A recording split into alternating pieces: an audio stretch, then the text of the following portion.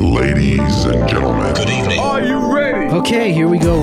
You're listening to the Deal Room Podcast. Join us as we bring you the inside scoop on business sales and acquisitions. Get across trends in the area and hear the industry's best recount their real-life tips, traps, and experiences. Now, here's your host, Joanna Oakey.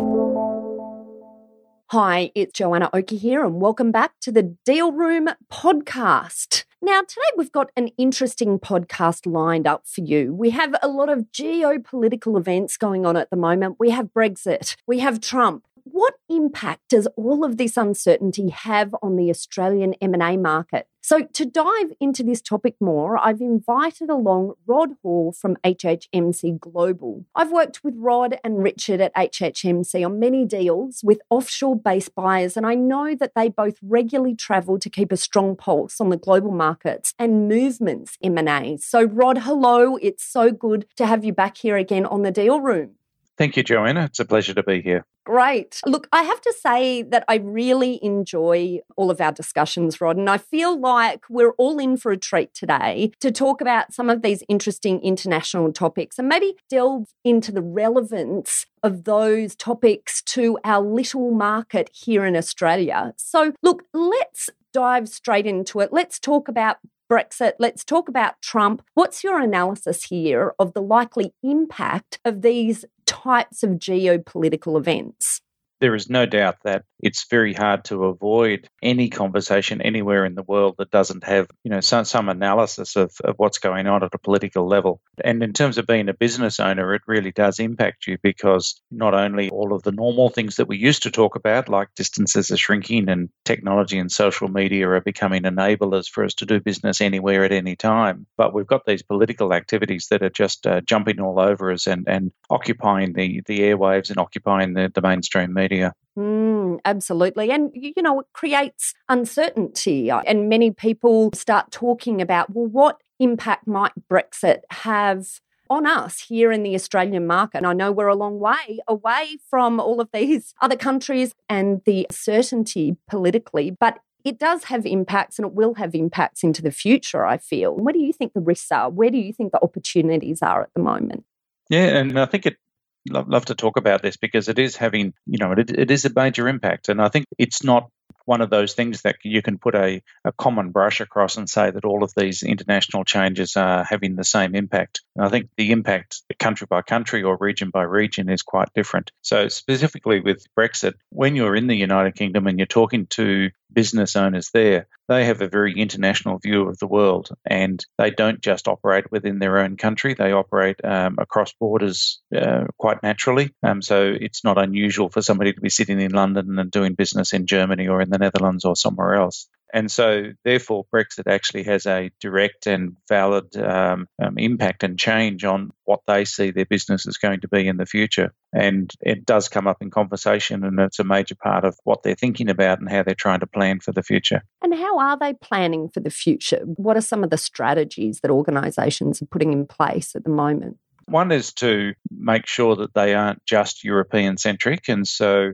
already strongly in the recruitment industry and have that focus. And already we're seeing a massive number of UK companies starting to do business in other locations. So, for example, the investment between the United States and the United Kingdom, I think, has gone up incredibly in the last couple of years since Brexit has been talked about and the vote was taken. And from a very selfish point of view, as an Australian, I also look at our position and how we might be able to take advantage of what's coming in the future as well. So the Far East, the investment into Asia has been quite strong over the last decade or two, but I see that the potential for Australia is very, very strong.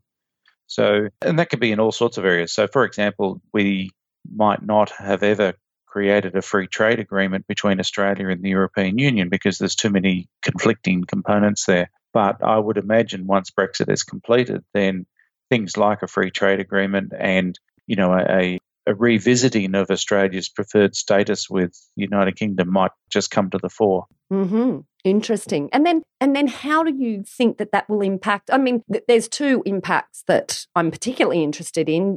What impact might that have on businesses within Australia, and what impact might that have on the M&A market for Australian businesses? So I guess there's sort of two different opportunities here or interesting areas. But maybe firstly, in relation to what impact might that have on our market here, I guess it's suggesting that maybe in a very simple form, there's more buyers potentially here for Australian companies. Yeah, look, one of the things that I think will happen is trade, as I mentioned, and I don't have anything directly to do with that, but I think any time there's an increase in trade between two countries, then a lot of other things follow, and the services industries are one of do follow and grow. But I think the really important thing will probably be the improvement in the way that Australians can go and work in the UK or have their qualifications recognised in the UK, and similarly UK qualifications recognised in Australia. And that leads to an easier movement of people between the countries. And for the recruitment industry, I see that as being a massive opportunity where Australian companies will want to be based and have an investment in the UK, and vice versa. I think UK companies will look at Australia in a very positive manner. And we see that a little bit already, and I just think it will increase in the future. And so I'm very, very positive about the way that we will work together and the preferred status the two countries will have in the future. And so as a consultant in the M&A area, then does this impact the strategies that you put in place or the areas that you play? I mean, how does this impact your view of the market from your perspective in terms of what you're doing and how you interact with it? Yeah, well, I'm very pleased there's a direct flight between Perth and London now, because I think I'll be using it a little bit more than I would have in the past. I don't think it'll have a direct impact on valuations. I think we've already seen quite a change over the last 5 years or so in terms of maturing of the market in Australia and the positioning of the different types of companies and where they're valued and how that's going to be valued in the future. So I think that's pretty well done. What I am hoping to see is that I hope there will be more private equity investment in Australia. Within the recruitment industry, there is strong private equity investment in both the United States and in the United Kingdom, but very little in Australia. And that's one benefit that I would hope would come, because the private equity investment leads to almost a pull factor and makes companies want to be better to be able to meet the criteria that those guys set. And anything that raises the overall quality of what's going on within the industry is a positive thing. And I guess on the flip side, we're talking here about opportunities. I'm also interested to understand whether or not you think there's any threats that Brexit might pose. Is there anything that you're seeing on the radar that Australian companies who are perhaps thinking about maybe selling in the future at some stage in the near future should be aware of or be thinking about in terms of risks or threats coming from these changes? Yeah, possibly. It's a bit hard to tell. I mean, nobody knows what Brexit is going to be. Nobody knows what the rules are going to be. Nobody knows the time frame. So it's very difficult to actually be concrete in terms of either benefits or risks. But the European Union does seem to be exerting or flexing its muscles a little bit. And the latest privacy laws they're bringing in, which come in a few months' time, the GPRS, seems to be one of those examples of where they're flexing their muscles. We've all got used to the United States making very authoritative positions in terms of saying we will be able to access your data no matter where it's stored. And now the European Union is sort of stepping up to that level by saying, I don't care where you are in the world, you're going to have to follow our rules on these things. And so how all that evolves and how the two regions start shaping up against each other will have an impact on us, and will have an impact on the way we do business and how we can do business. But I try not to think about the negatives too much, because I think there are some positive things that are going to come out of this, and when there's change, there is usually opportunity, and Brexit is certainly a change. But it does need to be taken into account with all of the other countries, and all the other countries are doing things like Japan and the United States and so on. Yes, and so then I guess that leads into my next question. So we've talked about Brexit, we've talked about the UK. Outside of that set of geopolitical issues, what else are you seeing in terms of major trends internationally? The media likes to talk about the United States and Trump, and you've mentioned Trump already. I've spent a fair bit of time in the United States over the last couple of years, and what I've been surprised at is that once you get within a group of business people, politics is never mentioned. Their local economy is so strong, the business opportunities are obvious and in front of them, and they're just getting on with it. And so even when there's things like talks about visa changes and so on, they just sit down and work out how to deal with it, and they get on with it. And so politics doesn't actually take up that much time in the business owner's mind in the United States. That may be an oversimplification, but and their domestic market is so strong that international activities sometimes easy to just dismiss and carry on with what they're doing and what's in front of them. And so when I look at services industries like the recruitment industry, we hope that they start looking more internationally because that will have a major influence on whatever happens in the world. But at the moment, there's a very small percentage of companies that actually move outside their own domestic region.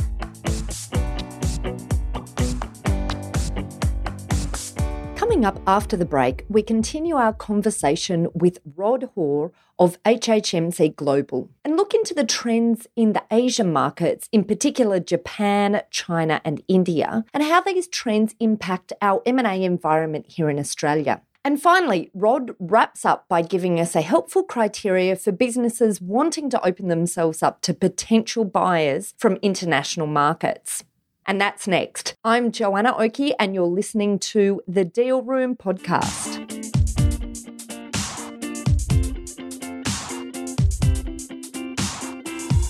Aspect Legal has a number of great services that help businesses prepare for a sale or acquisition, to help them prepare in advance and to get transaction ready. We've also got a range of services to help guide businesses through the sale and acquisitions process. We work with clients both big and small and have different types of services depending on size and complexity. We provide a free consultation to discuss your proposed sale or acquisition, or to discuss how we can work with your clients if you're an advisor in this space. So see our show notes on how to book a time to speak with us, or head over to our website at aspectlegal.com.au. Or if it's easier, just shoot me an email at joanna@aspectlegal.com.au.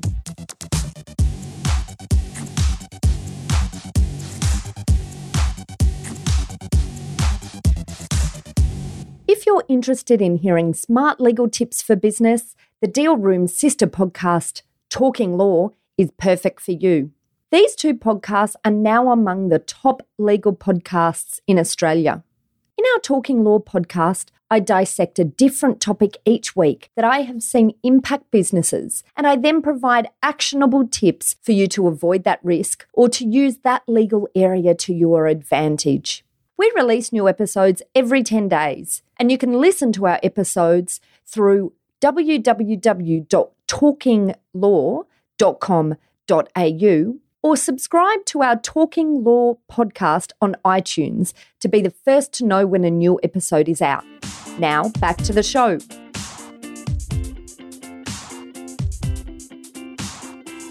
Welcome back. Earlier, Rod gave us his analysis of how our domestic markets might likely be affected by the geopolitical events in Europe and the United States. Let's keep the conversation going and shift the lens over to Asia and discuss how trends in the Asian markets impact our local M&A environment.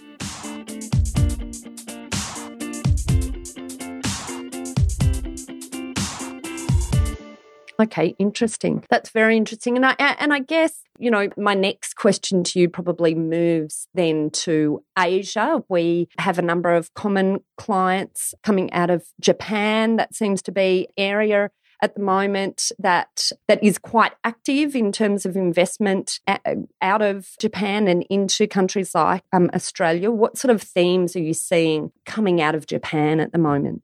Yeah, Japan is fascinating for the recruitment industry and for Australia in particular. They have purchased a major percentage of the Australian recruitment industry over the last 4 or 5 years. It's approximately 20% of the domestic market has been acquired by Japan in the last while. And there's this perfect scenario of them being able to do that, where they have low interest rates in Japan. They very low interest rates, lower than Australia. They have a lot of cash. It's a saving economy, and the banks have a lot of cash. Their domestic market is not looking that strong out into the future. It's actually declining. And there's a very strong nationalistic feeling there with the Olympics and World Cup rugby and all of the things that are happening and putting attention on the country of Japan.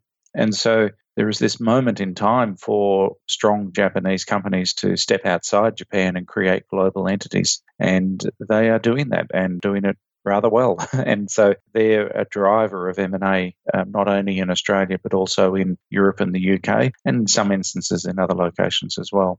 And so we've seen the result of that, and I don't see that's going to slow down for the remainder of this decade. So I think we've got another 3 or 4 years of that very positive activity.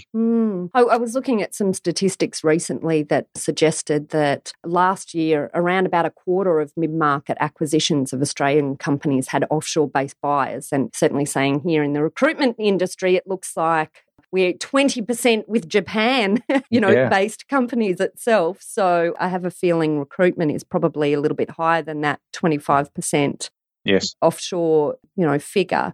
But I guess what are the things? Well, first, let's start with Japanese companies buying into Australia. Let's start there. What are the type of businesses that Japanese companies are particularly looking for? So what's the key criteria if a business here is wanting to open itself up to the potential of buyers from international markets, in particular Japan? What should they be thinking of in terms of setting up their businesses so that it's most attractive?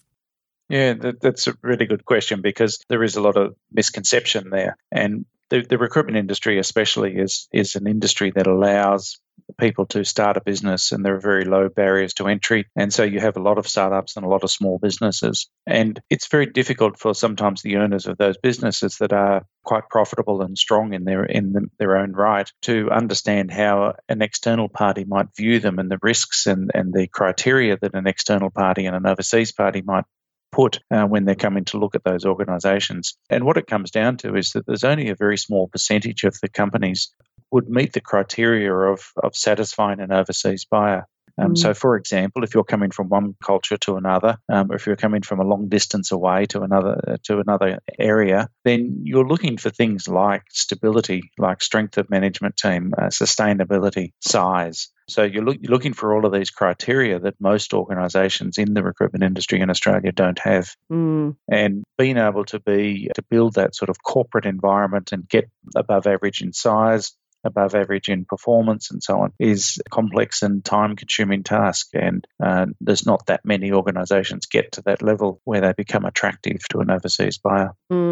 And I guess that then creates quite a long shopping list for our owners who are looking to ready their business. But I think, as we mentioned before in the podcast that we recorded together, which I think was episodes 5 and 6. That's right. It was 5 and 6, perfect. Yes. 5 and 6 for anyone else who wants to go back and have a listen to those podcasts. We talked about the benefits to a business in building itself up to be a saleable asset in any event, because it makes it a better business to run. Yes. And I guess the same is true here in the discussion about setting your business up. If you are considering a sale in the future at some stage to be attractive to offshore entities, it's perhaps, you're putting that bar even higher in terms of the standards that you need to be creating internally. But as we said before, it's, in trying to attain that goal, you're also building a better business as you go that is better to run.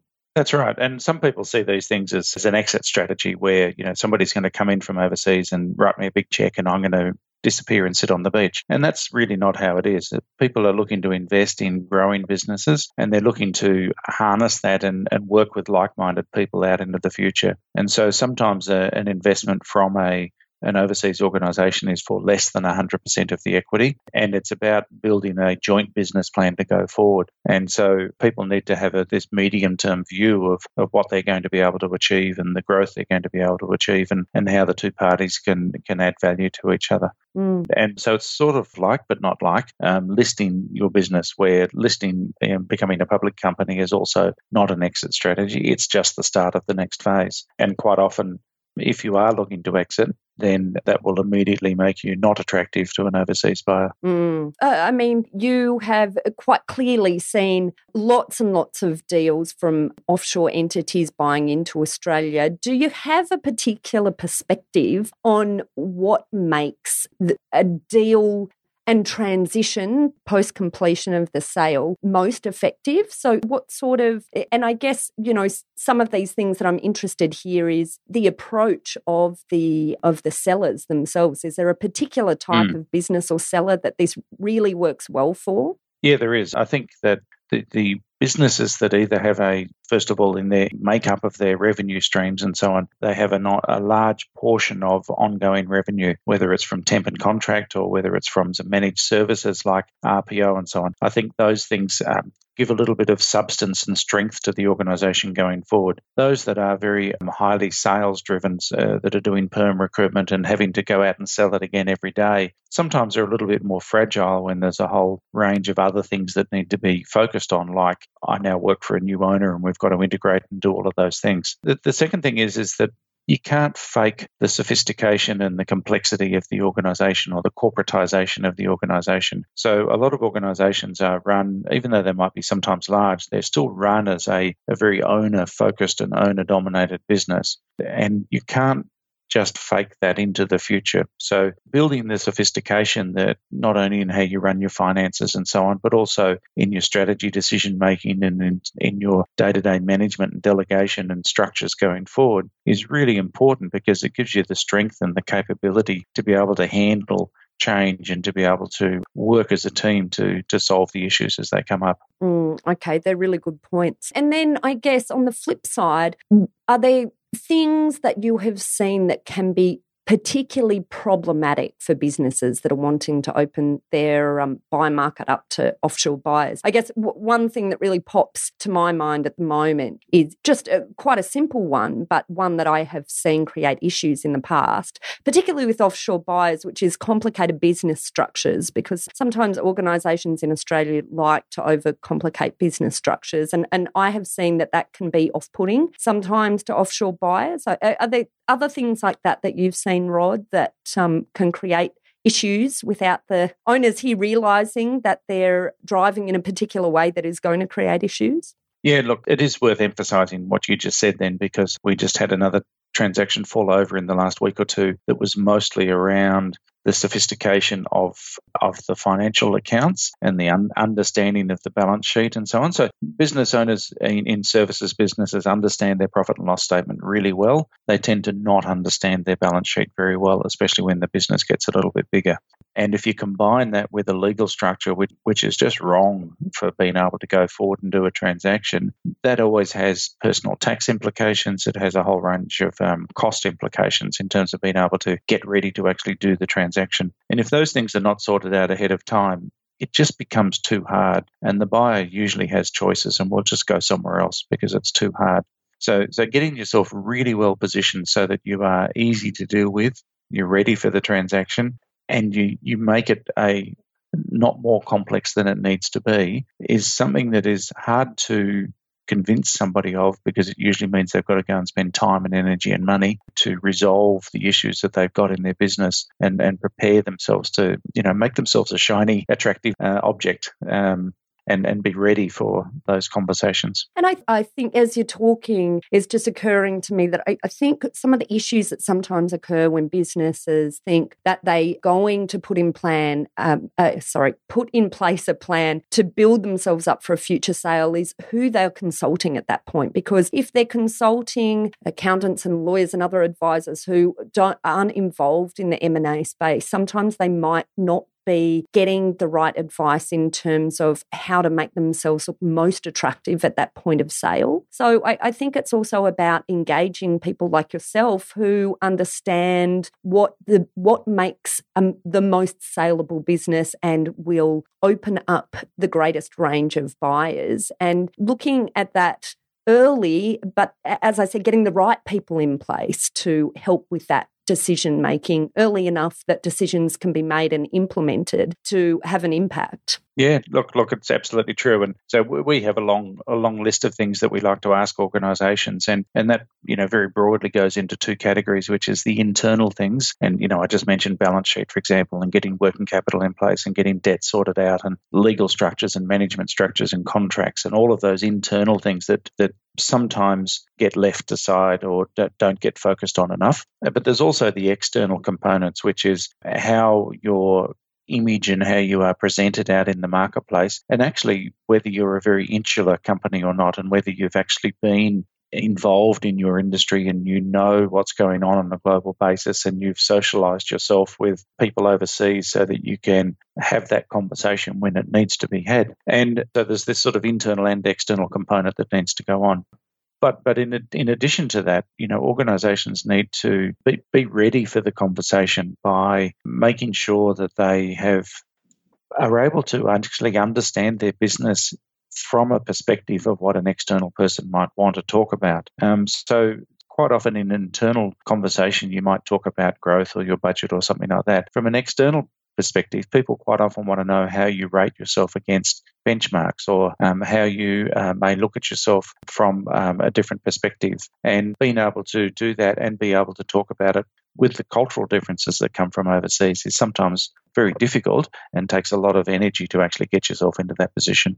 So if I'm running a recruitment business and I'm really interested in all the things that you've been talking about here, what's the first steps that you would recommend to me? How do I practically go about being aware of the external environment, getting more involved from an international perspective of understanding where the Australian market is and what my business needs to be doing? Yeah, we do talk to a lot of organisations about that, and it all starts with a cup of coffee usually, and we'll talk through what the goals of the shareholders of the business are and the timeframes that they're looking at, and just try and offer some reasonable advice in terms of where we think their priorities need to be and where some of the focus needs to be into the future. And that can't happen if the owners of the business are deeply involved in the day-to-day running of the business, because this is definitely a task where you need to separate yourself out so that you've got the time and the headspace to be able to think about the future. What are you seeing that in China and India and the rest of Asia, I guess? What's happening across the board in Asia other than Japan? Well, within the recruitment industry, Japan is the number 2 market in the world. It's actually a bigger market than the UK, and most people don't appreciate that. And we're also sitting here in Australia, and we're very, basically on the same time zone as 2 or 3 billion other people, if you consider India and China and Indonesia just on our doorstep. And from an economic point of view, China and India are obviously going fantastically, and we haven't yet seen the influence of the large companies in those countries starting to come into our country as they look to expand. So there are organisations that have started to expand within Asia, but we haven't really seen that come into the Western countries, of which Australia would usually be the first opportunity for them. Right. So here's your pick here. This is the next wave. Is that right, Rod? I think so. And I actually, even though the recruitment industry is larger in China and there are more big companies in China, I without any evidence to back this up, I think that they will have an influence probably in HR tech rather than in HR services before India, which seems to be more service oriented. And I would like to see some of the really good organisations that come out of India and offer their services around the world. Fabulous. And look, this might be a bit of a strange question, Rod, but work with me. For M&A advisors who are in different industries, obviously, as we've spoken about, you specifically work as a specialist in the recruitment industry, but where do you think the opportunities are for M&A advisors generally to upskill themselves in their own industries in relation to the sorts of things that you've been talking about today, for them to be able to provide more value-added services, I guess, over and above just broking and introductions to their clients?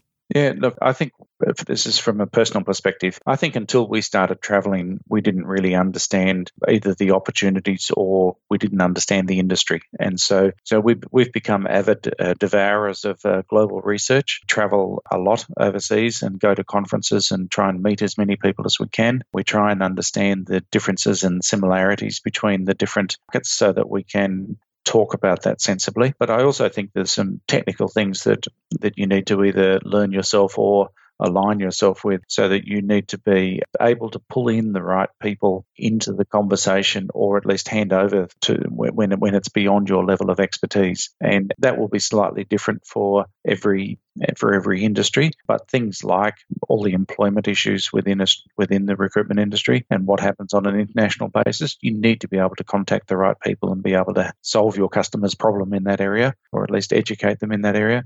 Similarly, the impact of private equity and so on. So there's a lot of different topics there that only come from getting a really good global view of your industry and making sure that you can quite legitimately talk to people in a sensible way, but from a very broad perspective.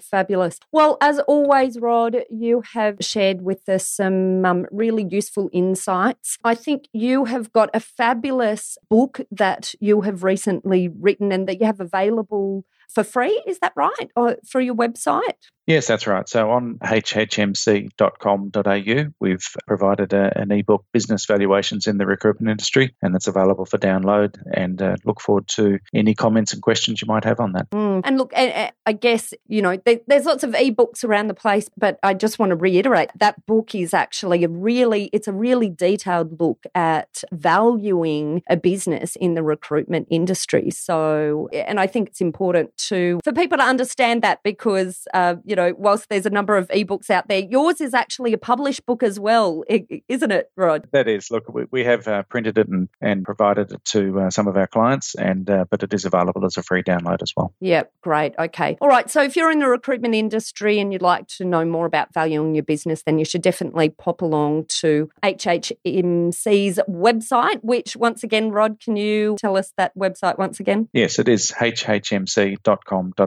Great. Wonderful. Well, thanks, Rod. Thanks a lot for coming on our show. It has been illuminating as always. Thank you.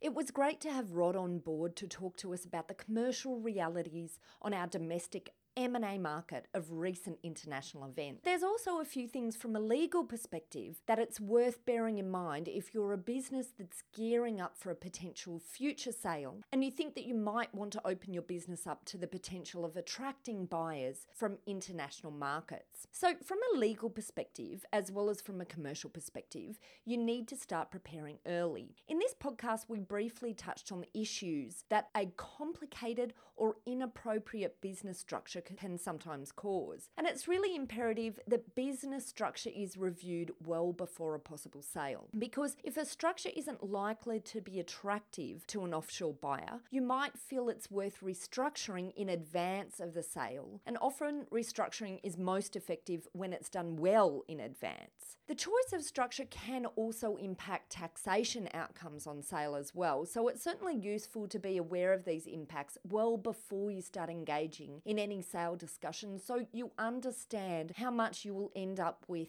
in your pocket, and you also understand the impact that your structure might cause on the pool of buyers will be available to you, and also the different modes of sale that might be more or less attractive depending on what your structure is now or what you intend it to be going into a sale. You should also be thinking about tightening up the legal protections within your business so they can withstand scrutiny during the due diligence phase. This is relevant in preparing for a sale no matter who you are looking to sell to, but even more particularly relevant if you're looking at attracting a sophisticated corporate buyer who is willing to pay top dollar. These sorts of buyers, in our experience, are likely to have an experienced team working with them in the acquisition. And the better your business performs during that phase, the less likely you are to have your sale price impacted or, at worst, the whole transaction threatened. So you need to ensure that the legal components within the business are reviewed with a mind to what the buyer will be looking for, because buyers hate risk. You should be considering how your contracts will perform under scrutiny, how your organisation will be viewed from an employment law perspective. You should be looking carefully at what IP the business has and how that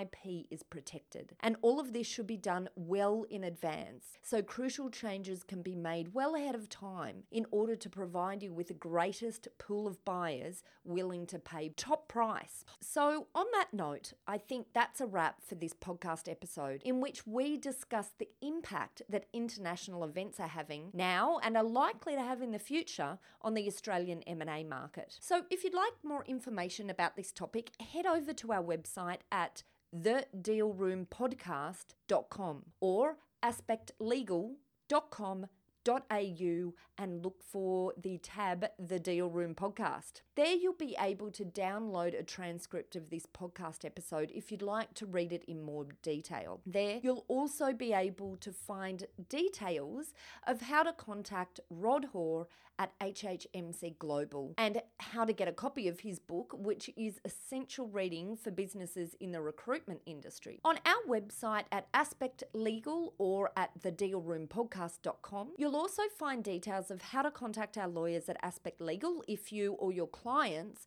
would like to discuss any legal aspects of sales or acquisition, or if you'd like some assistance in reviewing your business for its readiness for a future sale, or if you'd like some assistance in progressing through a sale or acquisition that's already in motion. We work with clients both big and small and have different types of services depending on size and complexity, so don't hesitate to book an appointment for free to discuss with us whether or not we might be able to assist. And finally, I really hope you enjoyed what you heard today. If you did enjoy it, it would mean the world to me if you could please pop over to iTunes and leave us a review. But thank you very much for your time in listening in today. You have been listening to Joanna Oakey and the Deal Room Podcast.